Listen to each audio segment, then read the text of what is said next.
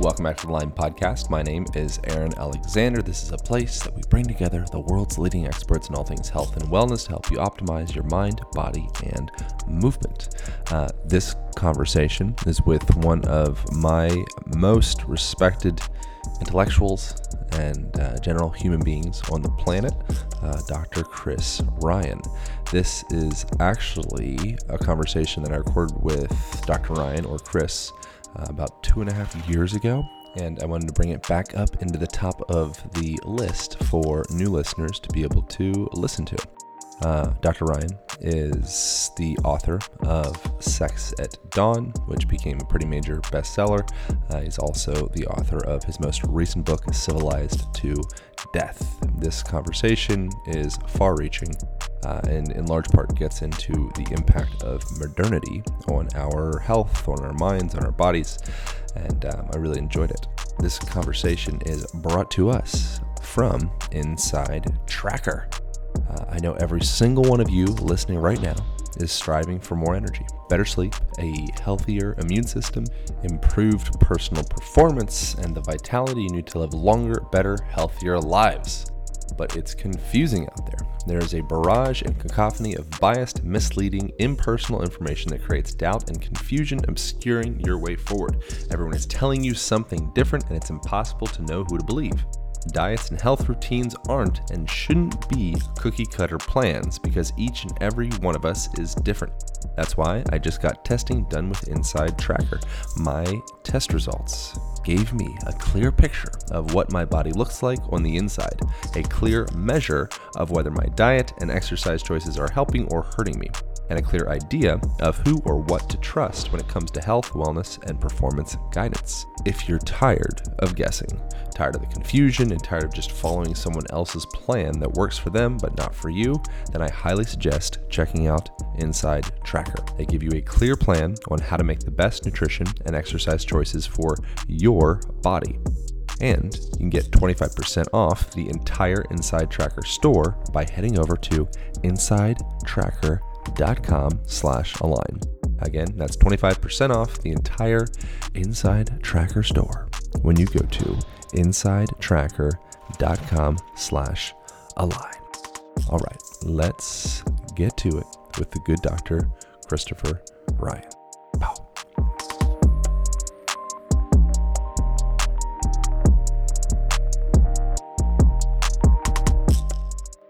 Is that a butt plug over there? Oh, where that? I mean, I have a butt plug.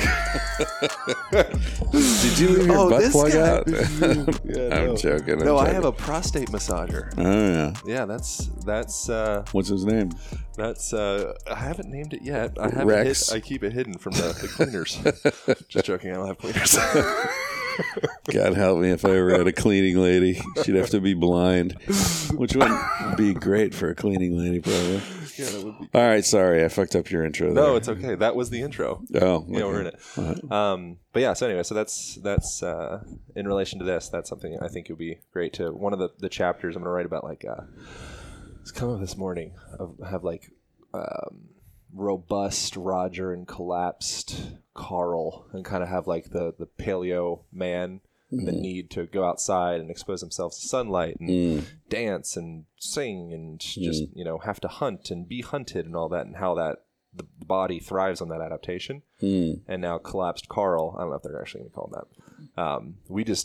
We've protected ourselves from all of that, and now our body's like bored and wigging out and depressed and fat. So anyways, so that's in relation to the book stuff, and I think that would be great to have that in there.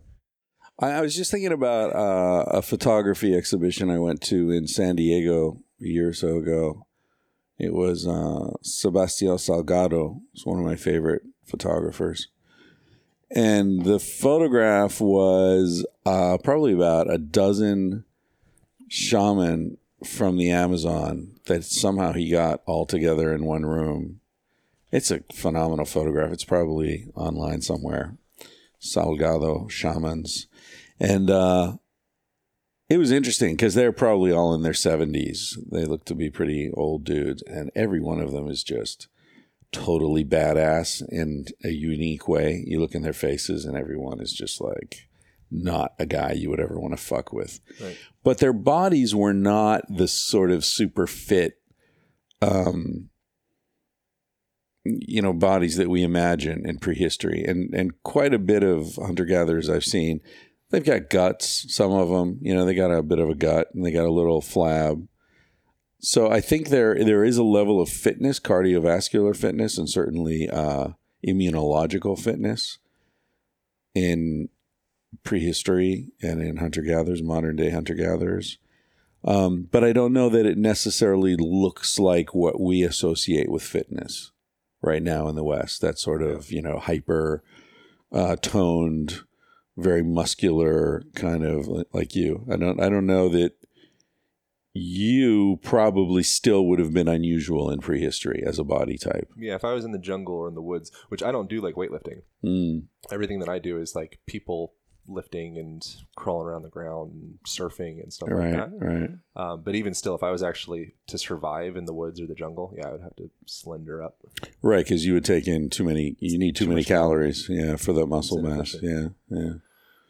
Yeah, it's interesting when we come to the U.S., my wife Casilda, not you, but like the hyper American, like super upper bodies, kind of workout guys. Yep. She calls them lobsters. Mm-hmm. She says there are lobsters everywhere. Yeah, big, stiff, not flexible, and it's all just like unbalanced muscular development. Yeah. How's the journey been on working on your book? Done with it essentially. I'm doing the last pass, starting any day now, and I turn it in early January for the final. I mean, they've already approved it and accepted it and all that. So now I'm just like, this is your last chance to add anything, change anything, and then it goes to copy editing and all that. How has it formed your perception on humanity, doing all the research and kind of forming a storyline and everything? Well, it led me to a couple of insights that I ended up not being able to really incorporate into this book because they were so far-reaching that I did in the first draft. One of the reasons it's taken a lot of time is that I sort of saw this idea and I went with it. And then when I turned in the manuscript, my editor said, you have like the first half of 2 different books here. Right. So I recommend you take that stuff, pull it out, and use that as the first half of your next book, and then finish this book, which was good advice. So, because this book is essentially arguing that civilization is not has not conferred clear benefits on human beings, which a lot of people find deeply counterintuitive. Like, that's absurd. How could you possibly say that? We have antibiotics, we have airplanes, we have seatbelts, we have, all this great stuff. But when you look at the entire package of what civilization has given along with what it's taken, see, we never talk about what it's taken away from us. Like sounds like your book's going to be doing that. And more people are starting to think about those things. But until very recently, nobody thought about those things. It was all just, if you say someone changed the world, it was just always assumed for the better, right? So-and-so changed the world. Oh, good for him. Well, give him a Nobel Prize. Well, a lot of changes aren't for the better. A lot of changes are negative. A lot of what we call progress is just the advancing of negative trends. Right. Our health has gotten worse and worse and worse, depending when you look at it. If you compare it to medieval times, no. But if you compare it certainly to our sort of baseline hunter-gatherer health status, nutrition, health, anxiety, relationship quality, the presence of the likelihood of being affected by violence, infectious diseases, loneliness, despair, suicide, depression, all these things are the results of civilization. And so, sure, you can look at heart transplants and, the cure for various infectious diseases and see great benefit in that. But on the other hand, you have to say, well, people in prehistory were very unlikely to need a heart transplant. Right. right? Because their cardiovascular health was much better. They didn't need antibiotics because infectious diseases were a non-issue. None of those things really became issues until we were in highly densely populated, stable settlements. Hunter-gatherers don't have tuberculosis or influenza or any of these other diseases that spread across populations. And most of those diseases, influenza, tuberculosis, smallpox, all these major killers of human beings, jumped over from domesticated animals when agriculture first started and people were living together with these animals. Before then, those viruses and bacteria didn't adapt to humans. So this argument of like, but civilization has solved so many problems, people don't realize that the vast majority of those problems were created by civilization. And the problem in the first place, what we conceive as being a problem, is actually what allows our nervous system, our biology, to adapt and to grow. You're talking about parasites and the immunological response to things? That, but I'm looking at it from like a movement perspective. Of for example, like we just chop down the jungle and just create a paved path.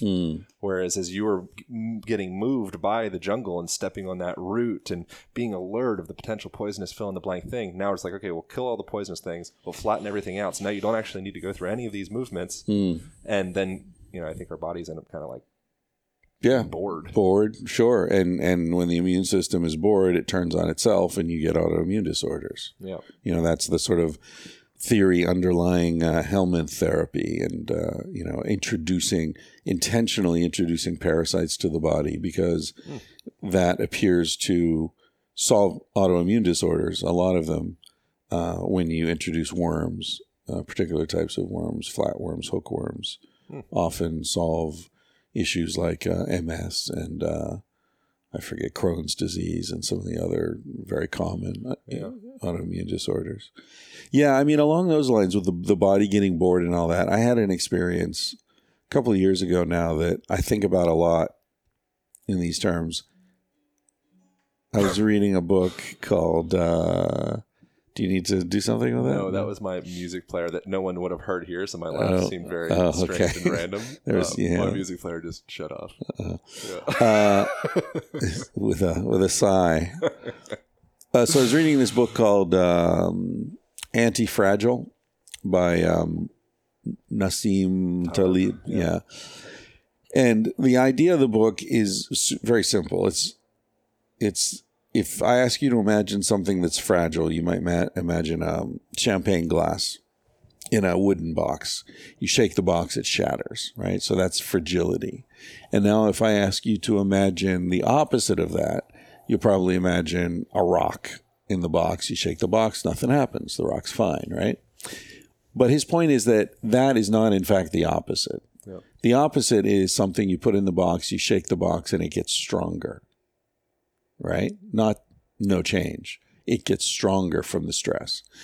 And if you look around, what gets stronger from stress? Muscles, relationships, good relationships, immunological system, right? Emotional health, families, dynamics, community.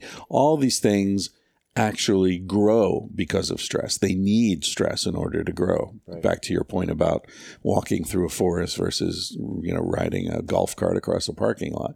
So, I started applying that to lots of different things in life.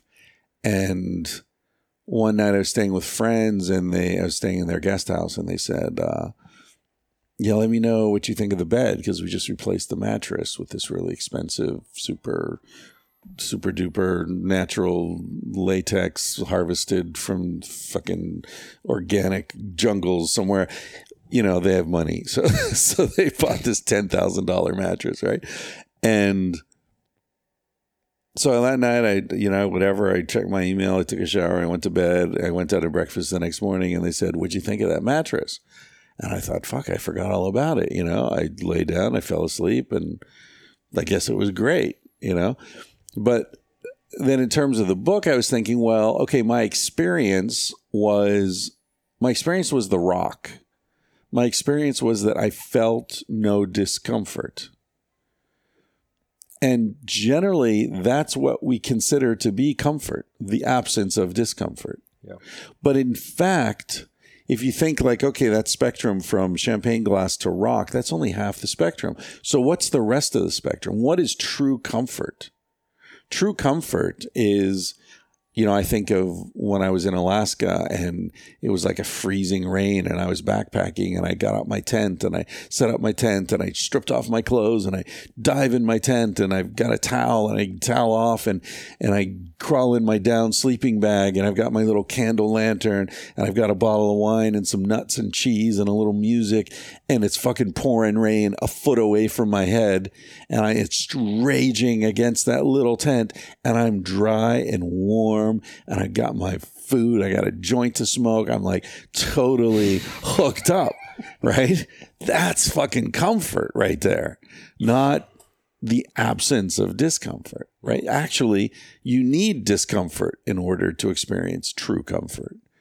So that got, I just think about that all the time. And it's kind of a simple insight, but it relates to what you're saying, where we live in this society that has attempted with great success to remove discomforts, to remove irritants, to remove every possible danger.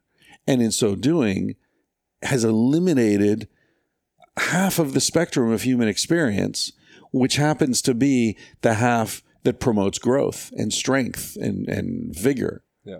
And so we wonder why we're depressed. We wonder why we're suicidal. We wonder why we're unhealthy. It's because we don't do anything. We're not fighting against anything. We're not overcoming anything. Yeah. I find it really interesting going to gyms, because what we've done, because we've imbalanced ourselves with that by ameliorating everything and making everything more efficient and easier and more accessible. Now we have to, at some point, we have to do work in order for our bodies to function. And now we call it like working out, right, or exercise. Yeah. And so you go, and I was at the gym today, and I'm like carrying kettlebells around and doing like this, whatever, random, I'm like rolling around, random stuff. But I'm like, God, I should be building a house right now. This is such bullshit. It's a total waste of energy. It's a total waste. You're running on a fucking hamster wheel in a cage. I know. I don't go to gyms, man. I can't do it. I don't understand. Well, I do it for the drug effect. I do it because it makes me feel... You get high. I don't. I've never had a runner's high in my life. Dude, I don't get any kind of good buzz from working out. I don't feel bad when I don't work out. Like some people are like, oh, I feel horrible. I'm like, I'm in a hammock. I feel great. Right. Yeah. I guess it would be good if I felt bad when I didn't work out, but I'm not in favor of feeling bad. So... I get that with the motorcycle as well. Like people said, like the first thing that everyone says, first thing you said to me was like, oh, well, it's dangerous. And I'm like, I know it's dangerous. Yeah. But my counter to that is that a car is guaranteed danger, unless you reshape things and you kind of incorporate some movement into it. But with the car, it's like taking a safe job when you're 18. Oh, right, you're like, cool, right. making $40,000 a year. This is great. I'm like, way better than you guys. Meanwhile, your friends like surfing and doing art and like having sex and like, exploring themselves. Yeah. 10 years later, look at the person that was hunched over in the depressed, folded over position versus the person that's vigilant and aware and skidding their feet across the ground and like their senses are coming on. Right. Yeah, unless a deer ran out in front of them, in which case, the creative venture, you might die. Yeah. Well, and that relates. I mean, you're right. That relates to this book I just finished because I had to be honest about like what is the major benefit of civilization. The major benefit that I will freely acknowledge is that far fewer babies die as a percentage. Not as an absolute number, but as a percentage of population. Somewhere, depending on the group, somewhere between 20 and 40% of infants die before they're 3 or 4 years old, right? Or under 5, I guess. That's a lot, right? And so if everybody rode motorcycles, a lot of people would die on motorcycles. But the ones who don't die, as you say, they would be much more awake, much more aware, have a lot more fun. And I rode a motorcycle every day for 7 years. And yeah, I know it makes you feel alive because you are in the presence of extreme danger. Yeah. Like you're fucking flying down the road at 120 kilometers an hour. You smell everything. You're watching everything. Every little movement on the side of the road, you're monitoring it. It's great. It's a great state of consciousness. I love it. Fucking miss it. Yeah. Yeah. BMW, loved it. What kind was it? K75, 750. 750? Cool. Yeah, 3 cylinders, liquid cooled, just the smoothest. I mean, it's not like a cool, you have an Indian or something, or Triumph, or it's a Triumph. Yeah, yeah. It's not like that. It's not like, a Harley or like a Mr. Cool. It's just like, it's like the kind of motorcycle a dentist would buy, Super safe, low center of gravity, totally smooth, acceleration, just boom, just takes off. I love it. Did you ever do any windscreen? Did you ever do any like traveling motorcycle trips? Oh yeah, I've drove up to France a bunch of times. I was in Barcelona. Yeah, okay. I rode it down to Sevilla, and actually I took it to Seville on the train, and then I rode from Seville up to Lisbon along the Portuguese coast. That was the trip where I met Casilda, and then I rode it. Where I rode it to Madrid, I think, from there, and then put it back on the train. Yeah, I put in probably 50,000 kilometers on that thing. I loved it. And I had bikes in the U.S. too. Why did you get rid of it? Why not have a bike now? I got rid of it because I almost died on it, actually. Yeah. And I was with Casilda. And when I was on my own, I didn't really care because, it would have sucked for my parents, of course, but I didn't have kids. And, it was like, hey, it's my life. But then I was with Cassie, and she had moved to Barcelona to be with me. And yeah, we went out on a Saturday night to see a buddy of mine play. He was a jazz musician. I normally never rode the motorcycle on weekend nights because of all the drunks out. But I made an exception. And yeah, people can't see, so it's hard to describe it. But a guy pulled right in front of us. There was an open parking spot, and he was trying to get into that parking spot, and somehow he didn't see us coming. Headlight, we were behind a pack of cars. Yeah. And he just pulled in, and I had to maneuver like he stopped. I couldn't go to the left, so I had to go between him and the car into the parking space and then out of the parking space. And there was luckily she melted into my back, so there was no movement. And I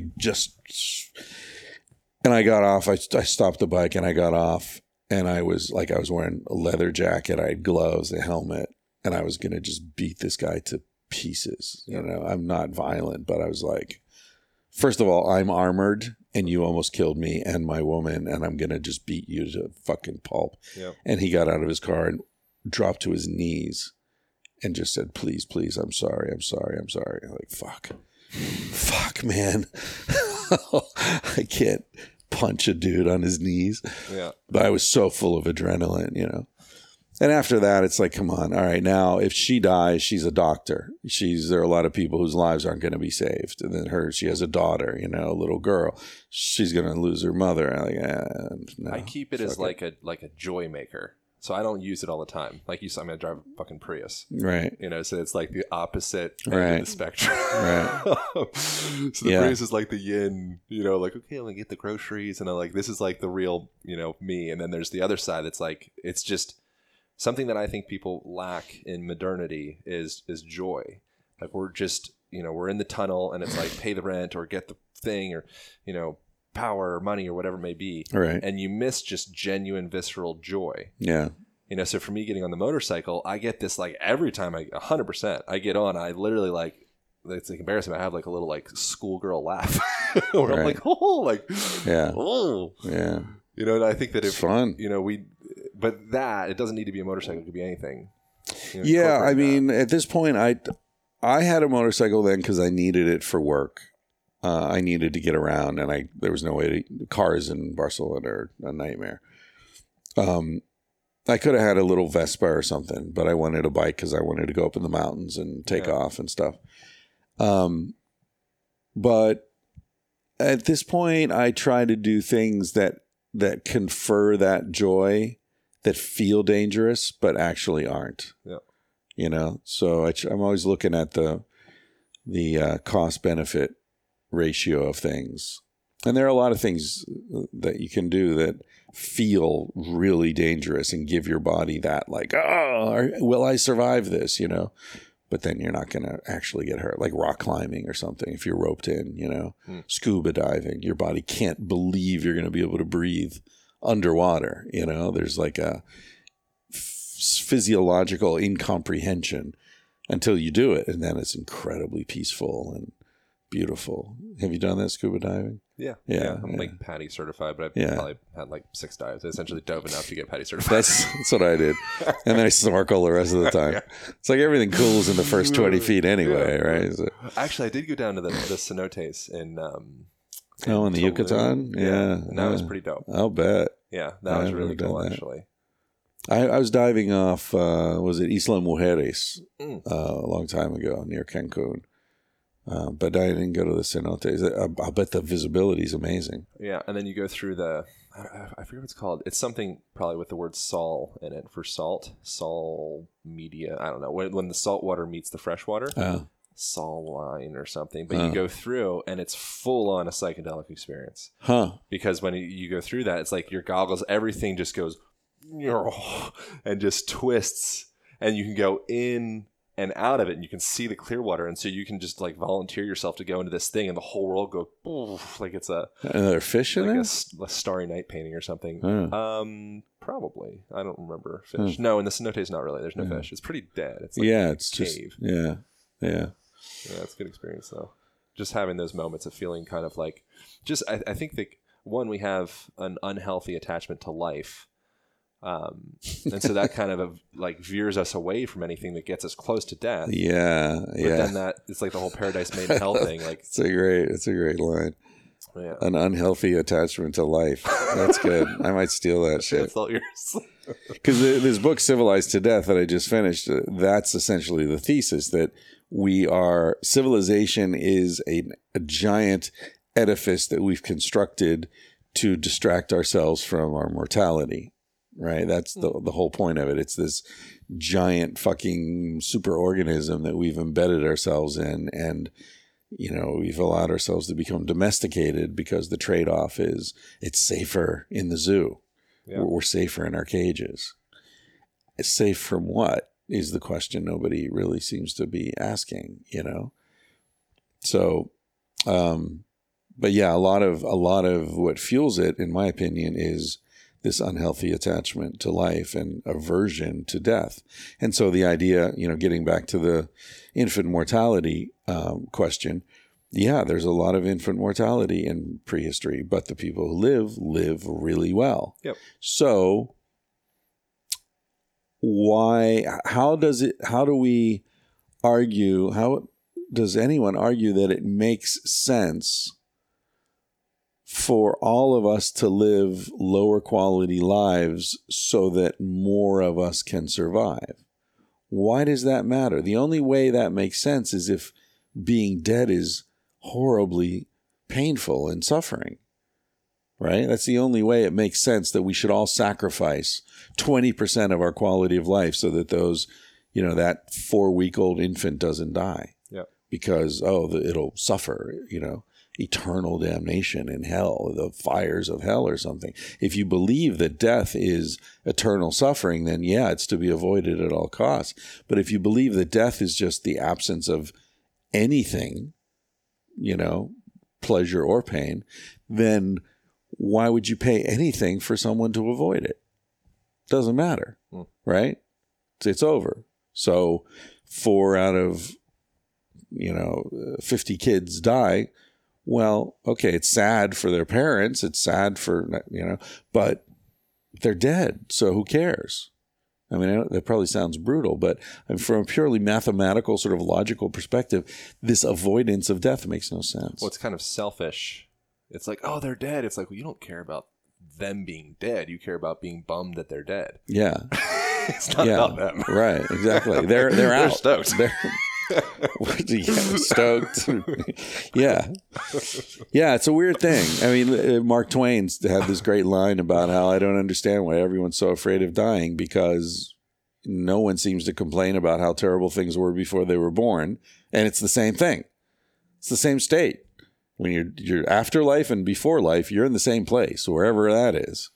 And nobody, no babies are running around going, thank God you got me out of there. It was terrible. Yeah.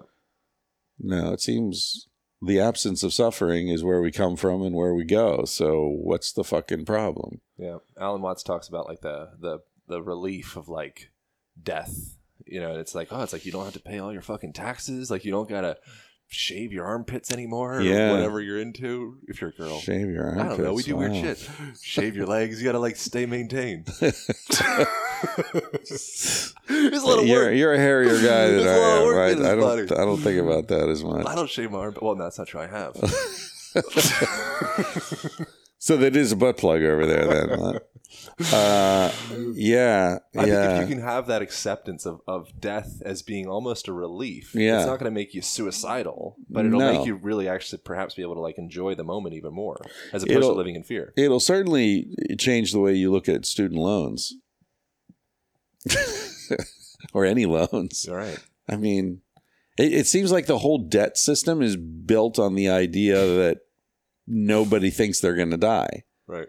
But if I'm like 75 and someone will lend me $500,000, yeah, I'll take that. What's the interest rate? I don't give a shit. That's the interest rate.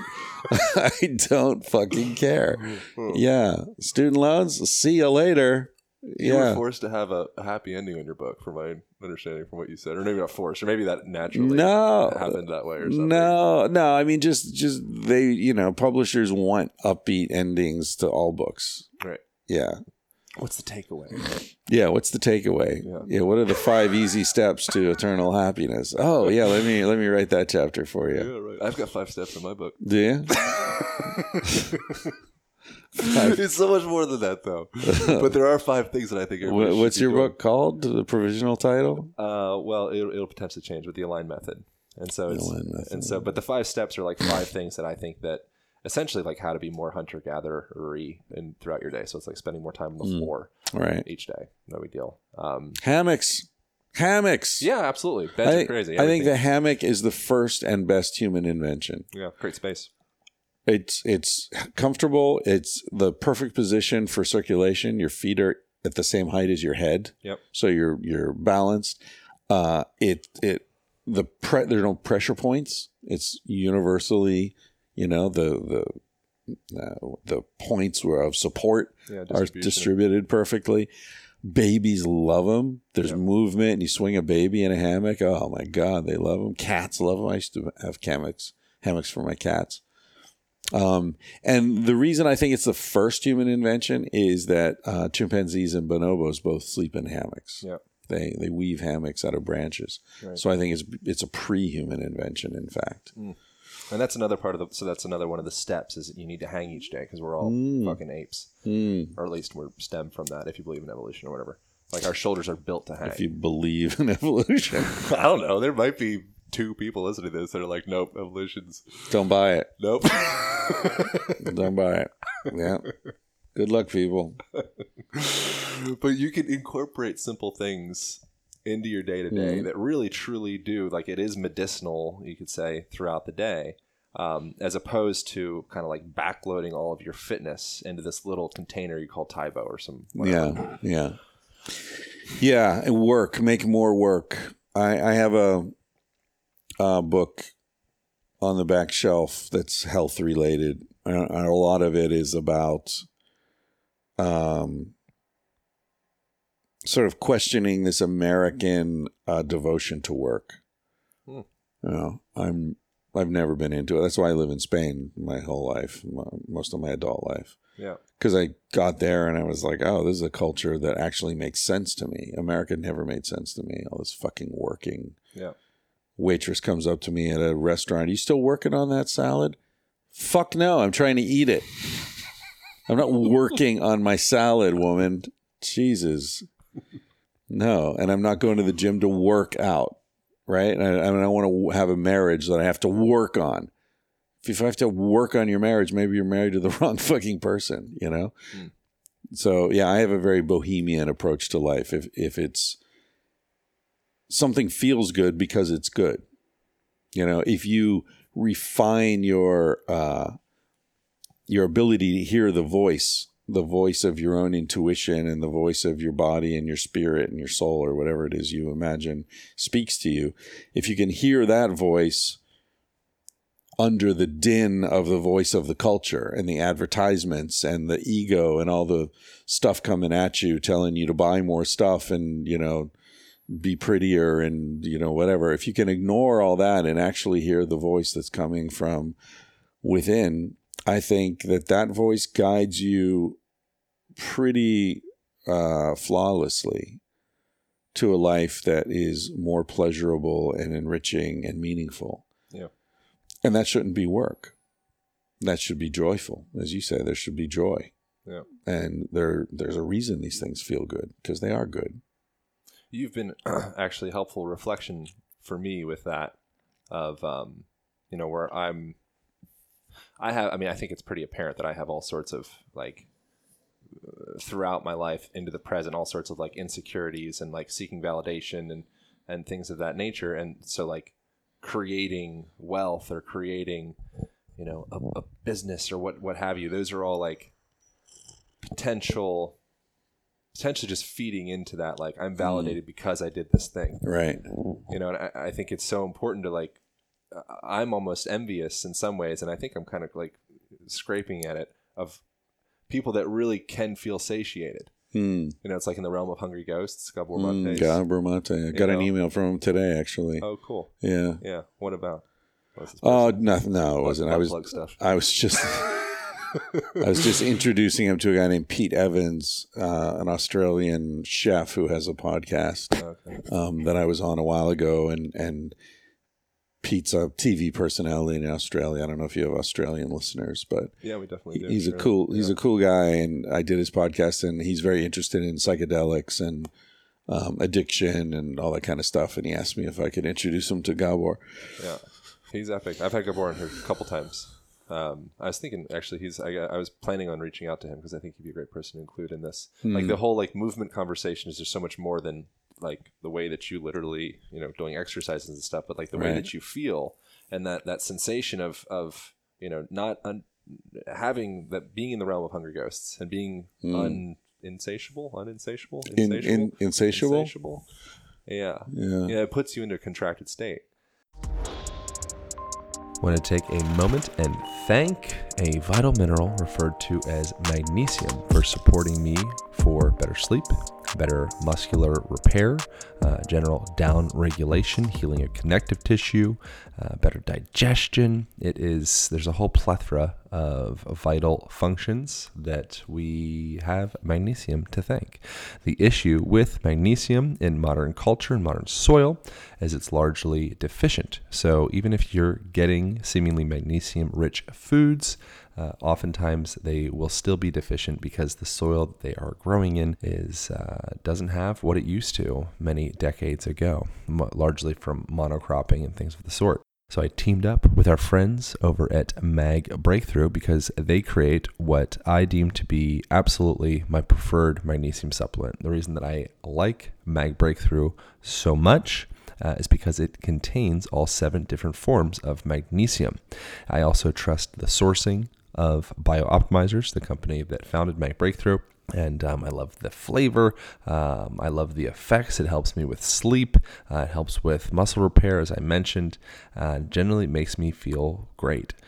So I highly recommend y'all checking out Mag Breakthrough, and you can get yourself a 10% discount by going to magbreakthrough.com/alignpodcast. That's magbreakthrough.com/align podcast. You can use Align 10 during checkout to save 10%. If you didn't absolutely love the product, then send it back and you'll get your money back 100% guaranteed. Any supplements that I would recommend on here, I suggest if you didn't feel a difference, if it didn't make a change in your life, send that stuff back, get your money back. I am very confident you will appreciate the experience with Mag Breakthrough. And get yourself 10% off at magbreakthrough.com/align. And lastly, I wanted to thank Element for supporting this podcast. Summer's here. and it's getting hot outside. The more you sweat, the more electrolytes you lose, and the more you need to replenish for optimal performance and optimal recovery. But the truth is, most of us aren't replenishing our electrolytes the way we should during a long endurance workout and after a hard, high-intensity workout. We either aren't replenishing them at all, or we're replenishing them with sports drinks and packets that are filled with shitty synthetic ingredients and lots of added sugar, all of which do nothing productive for your health. That's why I exclusively use Element Recharge. It is a small packet that's easy to grab on the go and mix into your water bottle. I only use Element because all their ingredients are real and recognizable. Plus, all their products are always sugar-free, gluten-free, paleo, keto-friendly, and science-backed. Element contains over 3 times the electrolytes as your average sports drink, plus it has 0 sugar, whereas your typical sports drink will have around 30 grams. I highly suggest adding Element into your wellness routine this summer. And guess what? You can get a free sample pack. The pack includes 2 citrus, 2 raspberry, 2 orange, and 2 raw unflavored. All you gotta do is head over to drinkelement.com/align. That's DRINKLMNT.com/align. All you gotta do is pay $5 for shipping and you get yourself a free sample pack of the stuff. And once again, like the other sponsors that I mentioned, if you did not feel totally satisfied, you didn't feel a change in your energy, you didn't feel more hydrated than typical, you don't like the flavor, whatever. If you didn't think it was a fantastic experience, send that stuff back, get your money back. It's a 100% money back guarantee. So jump over to drinklmnt.com/align to get yourself a free sample pack and enjoy water the way that I've been enjoying it for the last year. It is literally one of my favorite water additives. It makes it delicious and it has all the health benefits to boot. So that's it. That's all. Let's get back to the program with Dr. Ryan Pope.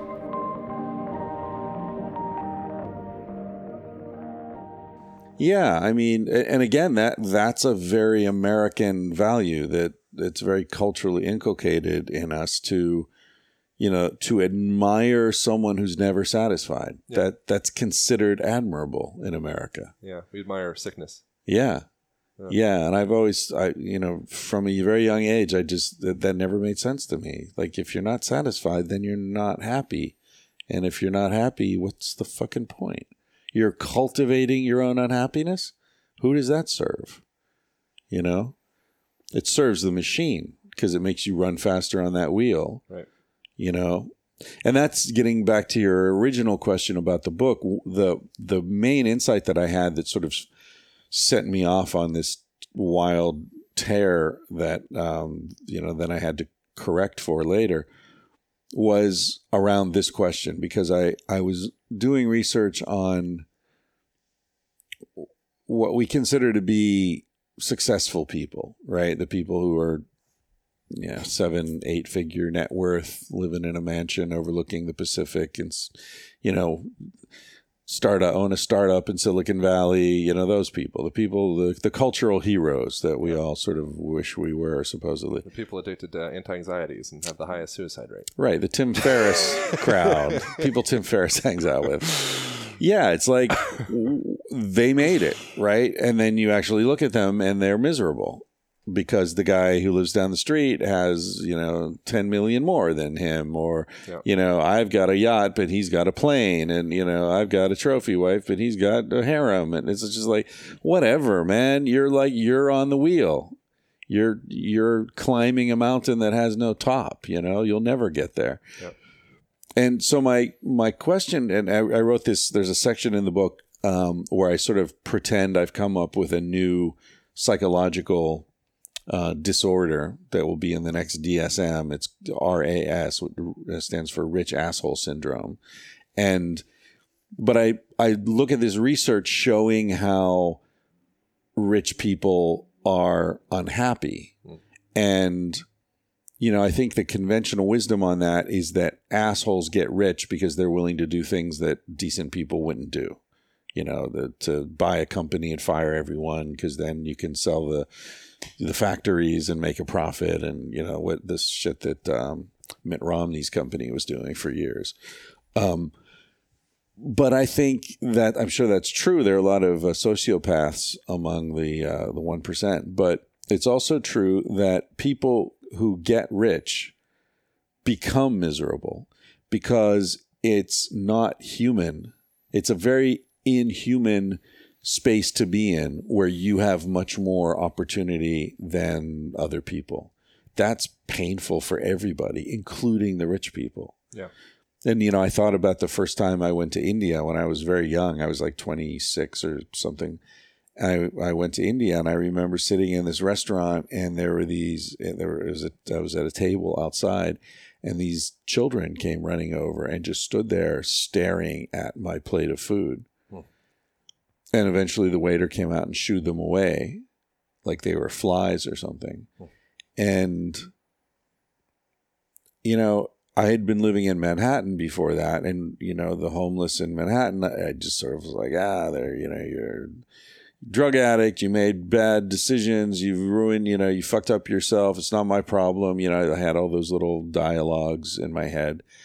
Or, it's a mental health problem, the state should be taking care of it, some hospital should take care, I can't help, whatever. But then in India, it was like, no, those people, they're not addicts, they're kids. It's not a mental health issue. There's no way to blame them for it. Yeah.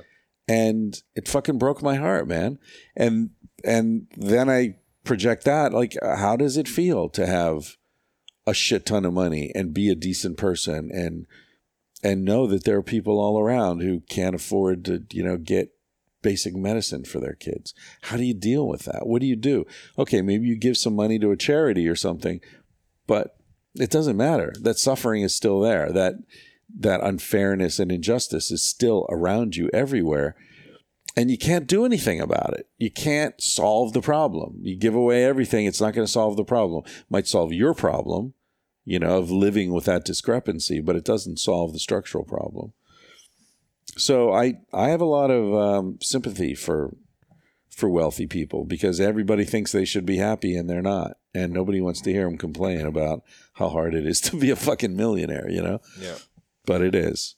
So anyway, my point is that insight I had was, if the winners of the game aren't winning, who the fuck is winning?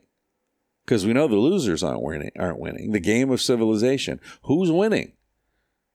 Like here, you and we're sitting in fucking Santa Monica, one of the richest places in the world. Everybody's driving around in their BMWs, and, we've got all our toys and our great weather and all that.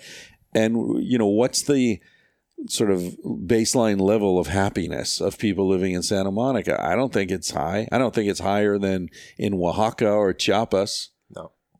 So what the fuck is the point then? Because we're the winners up here, right? I used to think of life as like a game, like a poker game you play at your buddy's house, right? So if I show up, I leave with $50 less than I came with. One of you guys got that $50, right? Somebody's leaving with 50 more somehow, right? But then I realized, like, wait a minute. No, somehow we're all losing. Everybody at the table is losing. So who's winning? It's the house. We're not playing at a buddy's house. We're playing in a casino. That's why we're all losing, because we're in a casino. So who's the casino? It's not the Rockefellers. It's not Howard Hughes. It's not these miserable billionaires.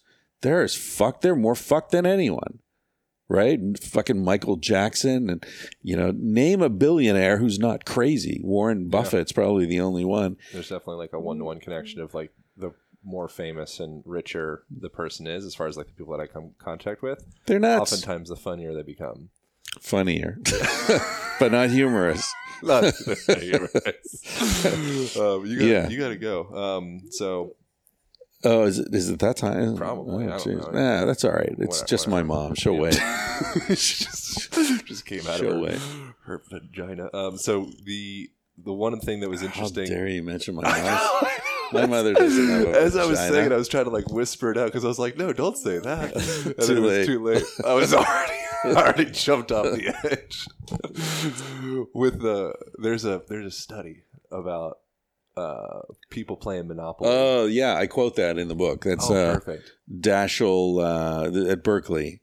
I forget. Daschle something. He's got a funny, weird name. Yeah, but that's what we do. We do that. Well, you know the study. Yeah. So the study is they pick two students at random, and they agree to participate in this research. And they say, okay, you're going to play a game of Monopoly. So first, let's flip a coin to see who's the winner and who's the loser. Flip a coin. Okay, you're going to win. So you get 2 dice, and the other guy gets 1 die. And so you get to go, you go much faster around the board. And every time you pass go, you get $400 and he only gets $100. And you start with a hotel on Park Place and Boardwalk, and you start with nothing. And now play. And so, okay, both people know that who's going to win and who's going to lose, but they go through the motions of play. And there are funny things like they put a bowl of pretzels near the table, and the one who's winning eats more pretzels and spills them on the floor and doesn't pick them up. Right. And then so there are different behaviors that they exhibit, and they get aggressive and they get like arrogant, and then they interview them afterwards, and the winner will often say things like, my strategy from the beginning was I was going to do this and that. They tell the story in which they won because they're better. Right? Not because they're just fucking... Start off on third base. They start off on third base and think they hit a triple. Exactly. Yeah. So we do that. We tell these stories and we become assholes. They also show like wealthier people are much less adept at reading facial expressions. Right? They're literally unable to see the suffering of other people. You'd have to numb yourself to get to that point and not be suffering from it. That's the point. That's the point I was trying to make, that they are in such distress that they shut down basic human functions in order to deaden themselves to that suffering around them and within them. And as we know, that anytime you do that, you're removing meaning and sensation and beauty from your life. You're removing friendships. You're removing community, which is the one thing that has the strongest correlation with happiness and health and longevity. Yeah, is this feeling embedded in a sense of community. There's an 80-year-old study about that. Are you familiar with that one? The Harvard study. It's like the oldest running study. So they started since they were like little guys, right? Like guys and girls, right? And that was what they found. Now that people are all old, 80 years old, whatever. And they found that the people that had the strongest community ties were the healthiest, happiest, all that. Everything else was superfluous. Everything else is details. Whether you smoke, drink, all that. Yeah. Yeah. Well, the country with the highest longevity in the world right now, as of this year, the World Health Organization just came out with a study. Somewhere Scandinavia or something. Spain. Oh, good. Yeah. Where I live, right? Yeah, I felt that. And it was really funny because they said they looked at a lot of factors, but 3 major factors were alcohol use, tobacco use, and diet. And they said that, strangely, Spain scored really badly on alcohol and tobacco use. Yeah. But their diet was really good. And, because a lot of people, everybody drinks in Spain, every day. And there's still a lot of tobacco use. But they have really healthy habits. Like they eat slowly and enjoy it. They enjoy food. Like you get a cheese sandwich in Spain. It's 2 pieces of good bread, good olive oil, and a slice of good cheese. That's it. No tomatoes, lettuce, onions, pickles, relish, special sauce, none of that shit. It's you taste the cheese. And you know what it tastes like? Fucking cheese. It tastes like cheese. You get a cheese sandwich in America. Who knows what the fuck it tastes like? It's like it's some bread that got injected out of a fucking machine somewhere. It's like Velveeta squirted. I think a lot of you could almost say smoking in our culture is almost a saving grace in some ways because it gets people to get out of the chair and walk outside. And Seriously. a sense of community. You're with the other smokers you're with people, outside. you're connecting. Yeah. You're making eye contact. You're Right. like, we share this. Like we don't have any ceremony in our culture. Yeah. It's just go to fucking work. Right. Get back. Put on Netflix. Right. You know, maybe drink alcohol, numb the whatever. Right. Fall asleep. I need a beer. Yeah. But I think that's a huge thing. Like with the drinking of the alcohol in Spain, like the tapas and like that whole culture, it's almost like the practice of taking life less seriously. Yeah. You know, where you come midday and you're like, yeah, we're drinking. Fuck it. You're like, oh, cool. Yeah. All right. But, you know, like your enigmatic line about an unhealthy connection or, you know, obsession with life or with death, aversion to death. Whatever. Whatever it was. It was a good line, whatever the fuck it was. You know, you just said not taking life so seriously. But to me, that is taking life seriously. Right. Because you're fucking enjoying it. Yeah. So from an American perspective, I'm in Spain. I go out to lunch with my friends. We get a table outside. We drink a couple of bottles of wine. Lunch goes on a while. I don't get back to work till 5 o'clock. I'm kind of shit-faced, but I'm happy. I don't get much work done. I go home at 7, and then I go out for my friends with dinner, and we get to drink. That, from an American perspective, is like, you're not taking shit serious. You're not taking your job seriously. Right. You're wasting your time, blah, blah, blah. But from a Spanish perspective, it's like, you're doing it right. What'd you do today? I had a long lunch, drank some really good wine, had a lot of laughs with my friends, ate some great food, sat in the sun, you know, then went back, punched in for an hour or two, and then went out and had dinner and had a good time. Like, that is life. That's it. That's the point. Yeah. We're not put on earth to make money for fucking Raytheon. I don't know what that is. Is that like a Bitcoin or something? Raytheon is like one of the biggest defense contractors. Oh shit! They make bombs and guidance systems, and I shouldn't have said that out loud. They make the world go round. Yeah. There's another. Sorry for being so quotacious with studies, but there's another one in relation to drinking milkshakes or whatever, and they had 2 different types of milkshakes, and one they told the subjects that it was like. This had like all the fat and all the sugar and like everything super full. And the other one was like diet, nothing. And then what they found is they had completely different physiological responses to each. So that if you think based on that what you're drinking, aka the beer while you're doing the tapas in Spain, you know, or out here where we think it's like this terrible thing and we feel guilty about it and we go in. You know, so I think that I think everything's way more magical than what we actually perceive it. Like there's way more magic happening, and that we have all these stories, which creates the magic. Yeah. And then we call it the thing, and we give the thing all the credit. But in fact, it was actually your own internal, like, fucking aqueous floating shit.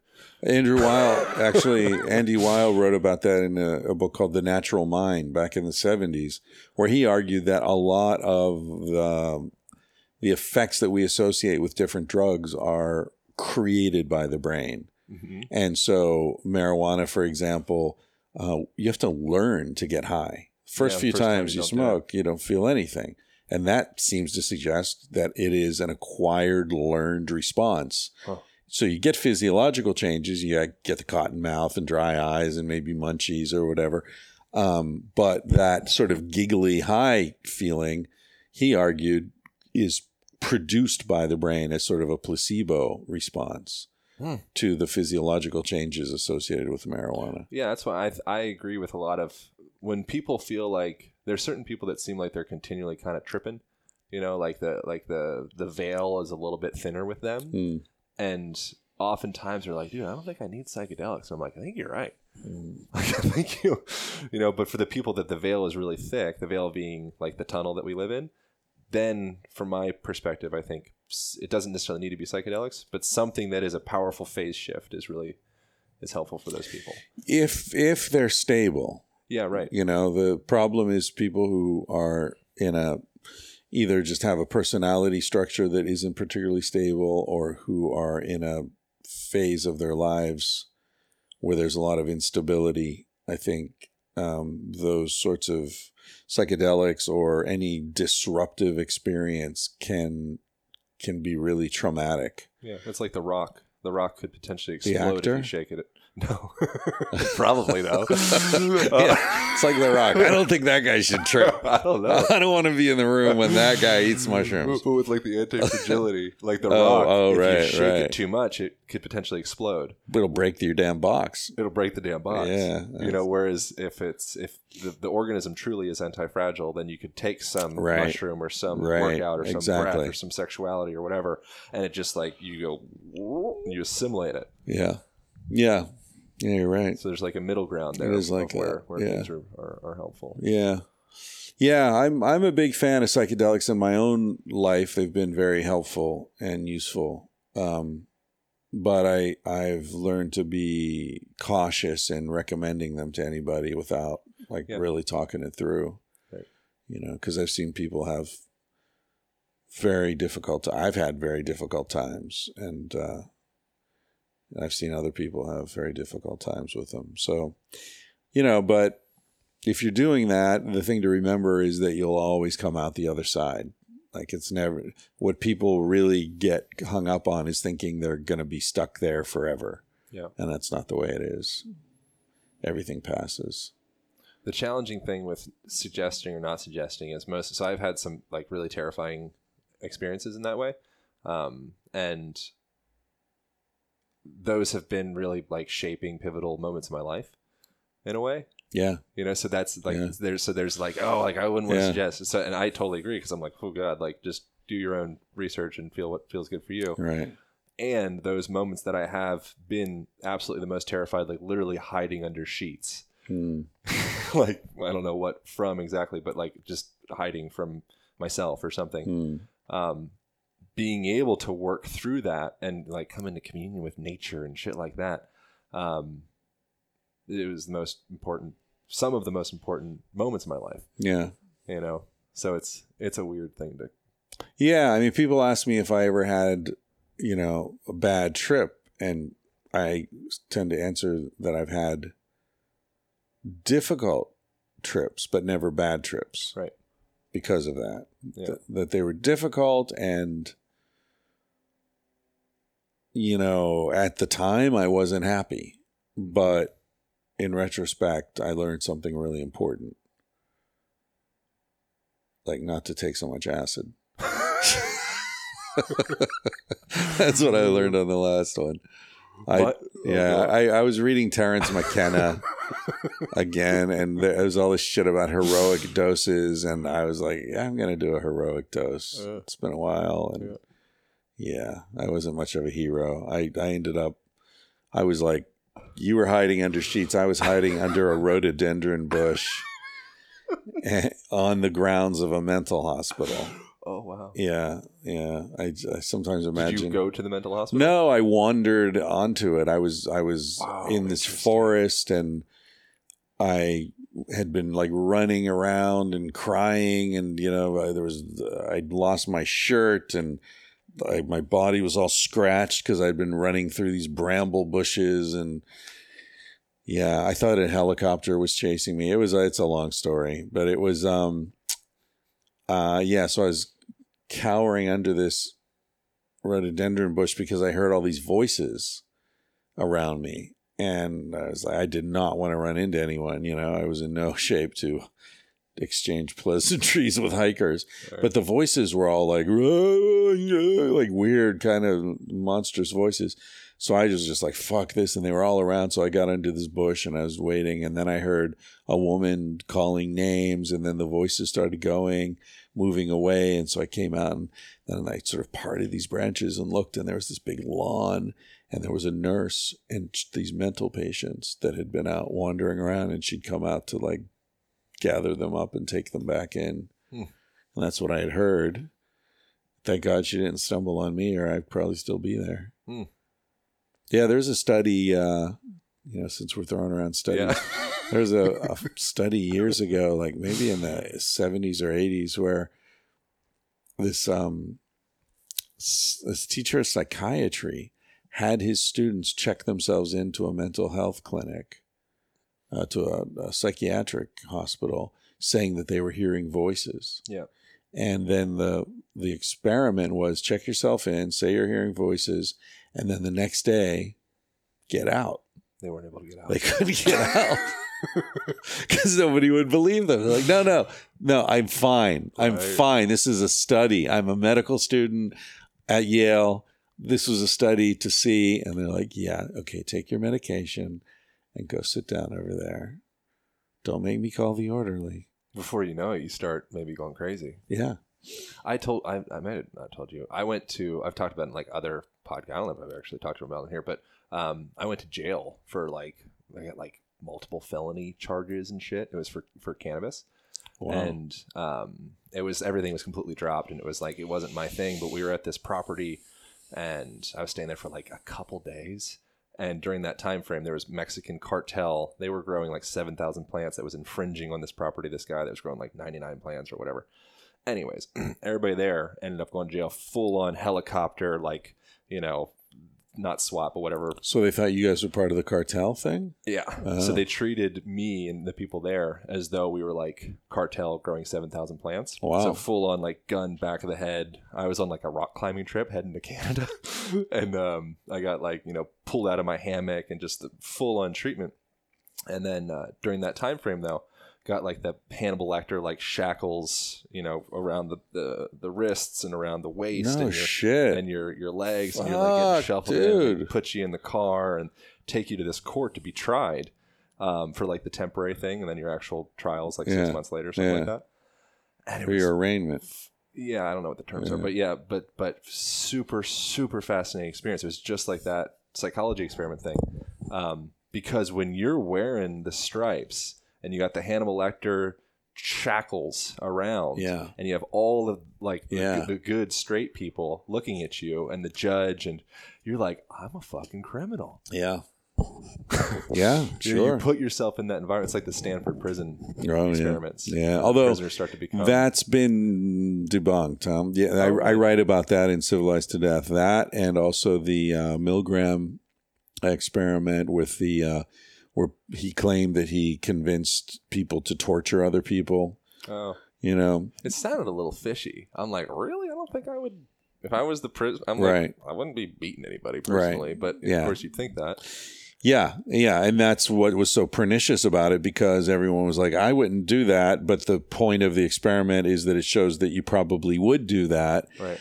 But then when you actually dig into the papers and look at what's come out in the last few years about both of those experiments, turns out that most people didn't participate. Most people refused to do that shit. Oh. And in fact, the people who were most likely to hurt the other people were the good people, the students who got straight A's, who respect authority. Yeah. Yeah. Same things happens with drivers in cars when they put people in larger seats so you can open up your posture.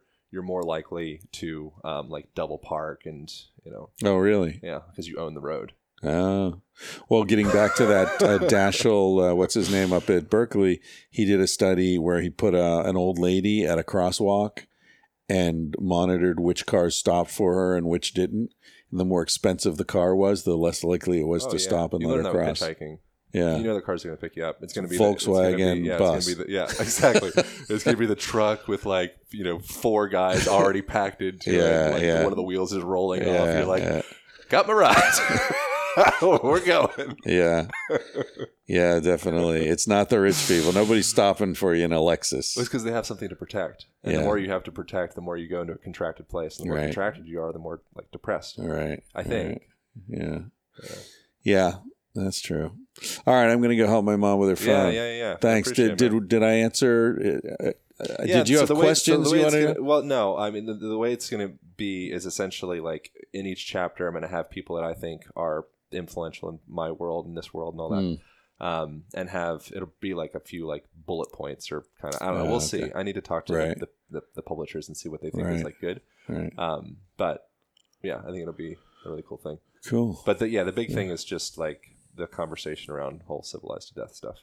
Because that's like I don't know what I'm going to call the chapter exactly, like caveman to modern man or something. I don't know, whatever. But that part, the civilization, how it affects us. Right. Anyways. Cool. Thanks, man. Yeah. What's the how can we refer people to Tangentially Speaking? What do you point people to? What's like your preferred? Yeah, Tangentially Speaking is my podcast. That's my main gig these days. Yeah. Sweet. When's the book come out? Probably, I don't know, fall. Great. Of 2019. Cool. Yeah. Sweet. All right. Thanks. Thank you, man. It's fun. Appreciate it. Hope you guys enjoyed that conversation. If you did, you could share some specific tidbits or maybe a screenshot over on the Instagram. It'd be a likely place. If you do, you could tag me at Align Podcast. You could tag Chris at @ChrisRyan. And I hope you guys got a lot from it. Once again, I so greatly appreciate y'all tuning in. I hope this podcast is making a difference in your life.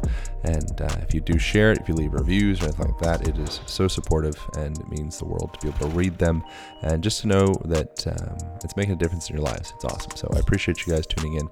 If you want to learn more about how to tune your own body, if you have impingements in your ankles and your hips, you've got maybe some back pain, you wake up feeling a little bit sub-awesome, a little bit brain foggy, we created a 6-week course for you guys to help optimize your body.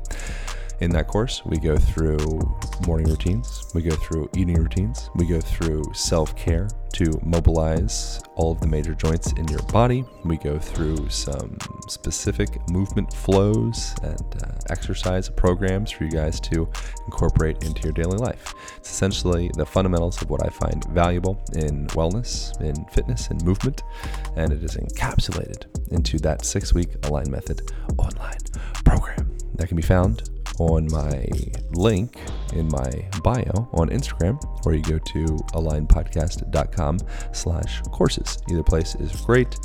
It is presently on discount. Originally, it's about a third of the price that it started as. So jump over there, grab that thing, alignpodcast.com/courses, and hope you guys enjoy the rest of your day.